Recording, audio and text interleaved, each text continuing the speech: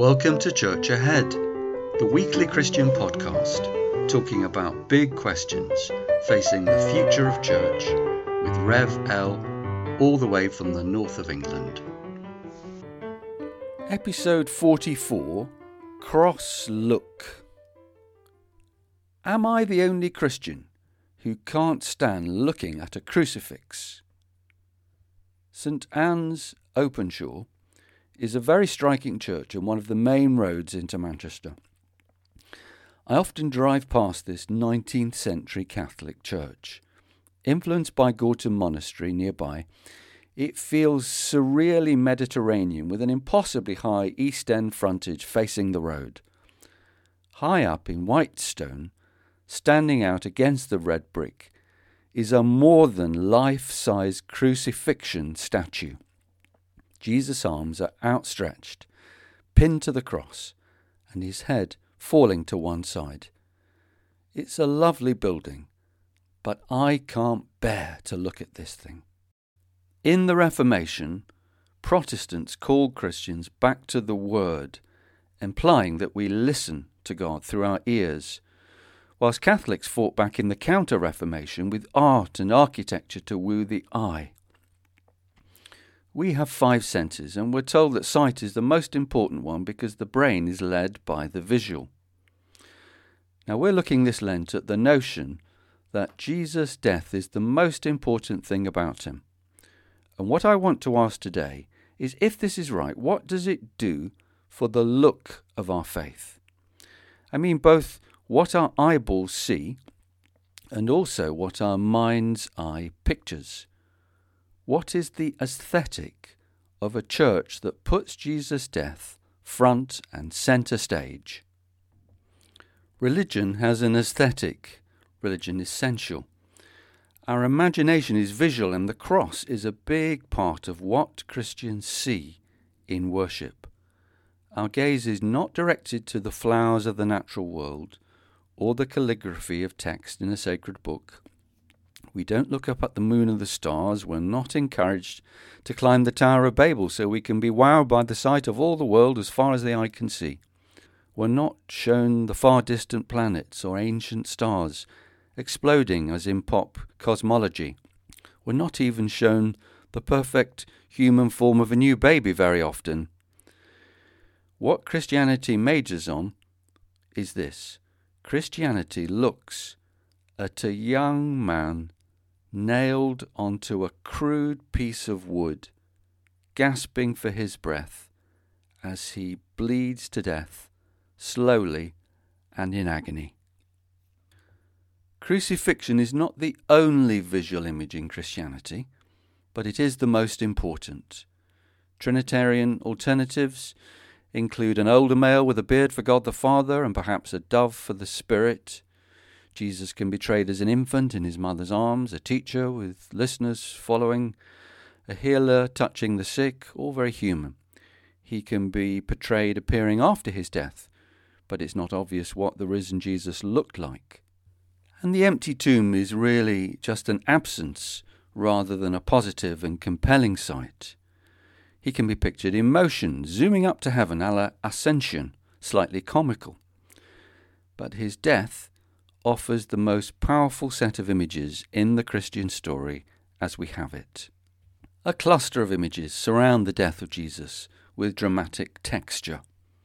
Standing before Pilate, lashing by soldiers, spat at, crown of thorns clumsily placed on his head, carrying his cross to the place of execution, stumbling, nails banged him, but most of all, hanging on the cross with that facial expression for you to choose, and that look in his eyes for you to interpret.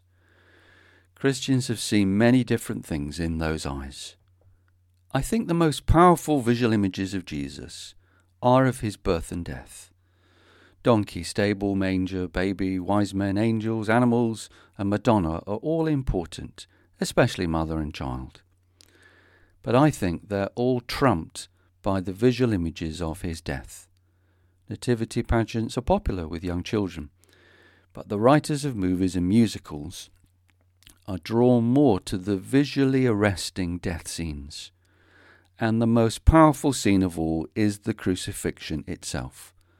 Nothing else in Christian religion's album of visual images can compete with the cross. If one picture has to communicate the Christian gospel, this is it. The cross is such a simple and memorable symbol. A child can grow it. No one forgets it. You can't make it any simpler. Everyone recognizes it everywhere. The cross defines Christianity, putting Jesus' execution at the heart of this religion. Early Christians used the fish rather than the cross. Subtly subversive. Needs a bit of Greek to decode it, but it's not as striking a visual image as the cross. Another important symbol for Christ was the lamb. But again, this is a symbol rather than a visual image pointing to Jesus' death, implying that his death was a slaughter. Even when Christians are not looking at the cross, they're looking at symbols that point to Jesus' death. Every religion has its martyrs who died for the cause, and so commemorating death is not unique. But only Christianity fixes our gaze on execution again and again and again. We look at the pain of a human body breaking down. We look at cruelty and humiliation. We look at blood and nails and wounds. We look at a brutal public spectacle. And it's not a pretty sight. It's a deeply unpleasant thing to hold in the mind's eye. Every year, Christians have a prolonged cross fest at Easter where they rehearse the events with great concentration and solemnity. But every communion service is a mini crucifixion event. As churchgoers sit in their cruciform church building looking at the altar at the front on which the sacrificial death of Jesus is reenacted, they will probably see a beautiful cross of some sort. The altar cross might be highly ornate and bejewelled, or simple, homely and wooden.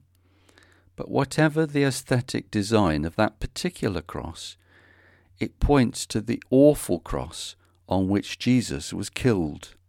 Christians have depicted and portrayed the cross in all sorts of artistic ways, many of them very beautiful. But there's no getting away from the fact that the crucifixion itself is something very ugly. Now this can wrong foot many casual observers of Christianity, because they see that church is dominated by a demographic of older females, and so they imagine that the aesthetic of Christianity would be something comforting and ironic. Young males are the more obvious demographic for horror movies depicting blood and gore. Many 21st century Europeans are revolted by the crucifixion of Jesus. The violence is more likely to disgust them in revulsion than create any sense of religious inspiration. Many Christians find that repeated exposure to this story numbs them. Many Christians can only cope with church talk about crucifixion by switching their minds off whenever it comes round. There are many sullen, passive Christians whose toleration of their religion must not be taken for active enthusiasm. Public executions were still common in Europe up to about the 18th century. Gallows, guillotine, drowning would have drawn large crowds to the public spectacle. And in the 14th century, this was regarded as a devotional duty, helping the witness to enter into the story of the most important execution in history. But sensibilities have changed. We take a very different view about capital punishment and public humiliation. We no longer want to see wrongdoers in stocks, let alone violent punishment. We take no pleasure from looking at public cruelty any longer. It may have been easier for our ancestors to look at the crucifixion. For us, it's easier to look away. The violent death at the centre of our religion is not a sight many 21st century Europeans want to be shown. It's not a visual image to draw them in. and it's not something they would naturally choose to place in their mind on a regular basis. Many will have learned the practice of visualization through self-help education, and they'll want to consciously fill their mind with pictures that are more wholesome, positive, and uplifting, many Christians included. The cross may have the virtue of keeping Christianity in touch with the dark side of human experience, a determination to record just how dreadful life can be, a refusal to edit out how cruel man can be to man. And I think there's a grain of truth in this. Yes, we want to know how bad life can be, but we don't want our faces rubbed in it. We want to be aware of violent execution, but we don't want to dwell on it. There is a sense in which Christianity asks us to stare at violence. This makes many modern people feel deeply uncomfortable. Watching screen images move is an important part of contemporary culture. We're used to categorizing different sorts of programs and films: romantic comedy, soap opera, historical documentary, etc. If the death of Jesus were a movie, what category would it be placed in?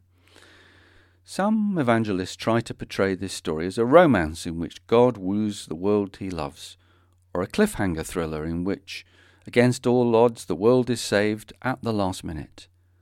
There's plenty of factual material for a documentary. There's enough intrigue and controversy for a sensational mudraking drama, or a heated debate in which speakers lose their temper as they shout what they believe. But I think the most obvious film category would be horror movie. Images of blood, gore, pain and cruelty. Crucifixion was a means of torture as much as execution. It would probably carry a certification that would exclude children in most European countries. Only grown-ups would be admitted to a cinema showing such material. On domestic television it would be scheduled for late in the evening. Horror movies do not have very broad appeal. Few of us would think of going to see one of those films if we're looking for spiritual inspiration. And if the crucifixion were a movie, what classification would it receive? In the UK, films deemed suitable for 15-year-olds may include strong violence, but must not dwell on the infliction of pain or injury. The strongest gory images are unlikely to be acceptable. That's a quotation from the BBFC. Going up to the age 18 classification, violence can be strong and portrayed with strong detail. There may even be dwelling on the infliction of pain. I think that would place a realistic portrayal of crucifixion as an 18 adult-only experience. And I suspect that only a minority of adults have the stomach to put their right to sit through such films to the test. We don't allow children to look at violent execution, and most adults would prefer not to look themselves. One of the problems with our crucifixion movie is that the image doesn't move much. It's fairly static. For several hours, Jesus is fixed to his cross. There's not much dialogue and there's not much movement. The main action is Jesus suffering pain. Do we really want to watch his colour slowly drain away? Do we really want to monitor his breathing as he gasps for breath? It's not much of a movie. It wouldn't hold an audience for long. Good Friday 3-hour-long church meditations on the cross attract tiny congregations. For the comparatively faster-paced commemoration of a longer span of the story, they call themselves 3 hours on the cross, but they cheat by typically including trial scenes to provide a bit of movement and action. I have never known a church event try to focus on the crucifixion alone for as long as 3 hours. That would be very ambitious. An ordinary horror movie would seem mainstream by comparison. According to the Gospels, Jesus was on the cross for 3 or 6 hours? If this episode is starting to feel a bit like a 3 hours at the cross, I have to admit that these episodes on the cross for Lent are going to be a bit longer and a bit slower. So if you're struggling with the intensity of this material, let me introduce you to our next bus passenger. Elsa is our oldest bus passenger. 83 years old, she lives in a little Swedish village. She feels like this bus has been such a big part of her life. Since she was a toddler, she's been coming and going to town on this bus. And it's been such a lovely day. She's been walking round her favourite places in Stockholm all afternoon on this sunny spring day. Her favourite streets and parks and buildings. She had lunch in a cafe with so many good memories. But this bus journey home is a sad journey for Elsa. She lives in a retirement complex and is about to move from the independent living part with her own flat into the nursing home, as she can no longer look after herself fully. She knows she needs a higher level of care, but it's not easy to give up your independence and your freedom in the outside world. And what really depresses her is the thought of being surrounded by dying people. She can't stand seeing people suffer. She's quite squeamish and hates the sight of anything medical. Who knows how many years she'll be there for, but she knows that this is probably going to be her final home. So she gets off the bus, unusually quiet with a melancholy air about her, and the driver, who knows her well, asks, "Are you all right, Elsa? Is there anything I can do for you?" And she smiles, and then she says, "Yes, please, can you give me another 83 years? And they both laugh, and she walks down the street for the last time. And I suppose my question is, will graphic pictures of a young man's violent execution help Elsa and the millions like her living into their 80s and 90s cope with their long, slow demise? We've been talking in Church Ahead about Christianity's fitness in the evolutionary sense. Surely a church that asks us to look at violent execution was more fit in an age when public execution was normal. Lots of women died in childbirth and men in battle, and people were used to seeing these things. Let's finish today where we began. St Anne's Openshaw with its main road-facing crucifix. If you look at the church on Google Street View, the crucifix is blanked out. Is that because some algorithm thinks that someone's privacy needs protecting? Or because it's just too awful for most people to look at? If you look at the parish presence online, it's obviously a lively parish with a lot going on, but the dominant photo they use is of Jesus in a Last Supper scene, not that crucifix. Yes, I think they are right to play it down. I doubt they need me to point out how many people have been scared away by that ugly sculpture.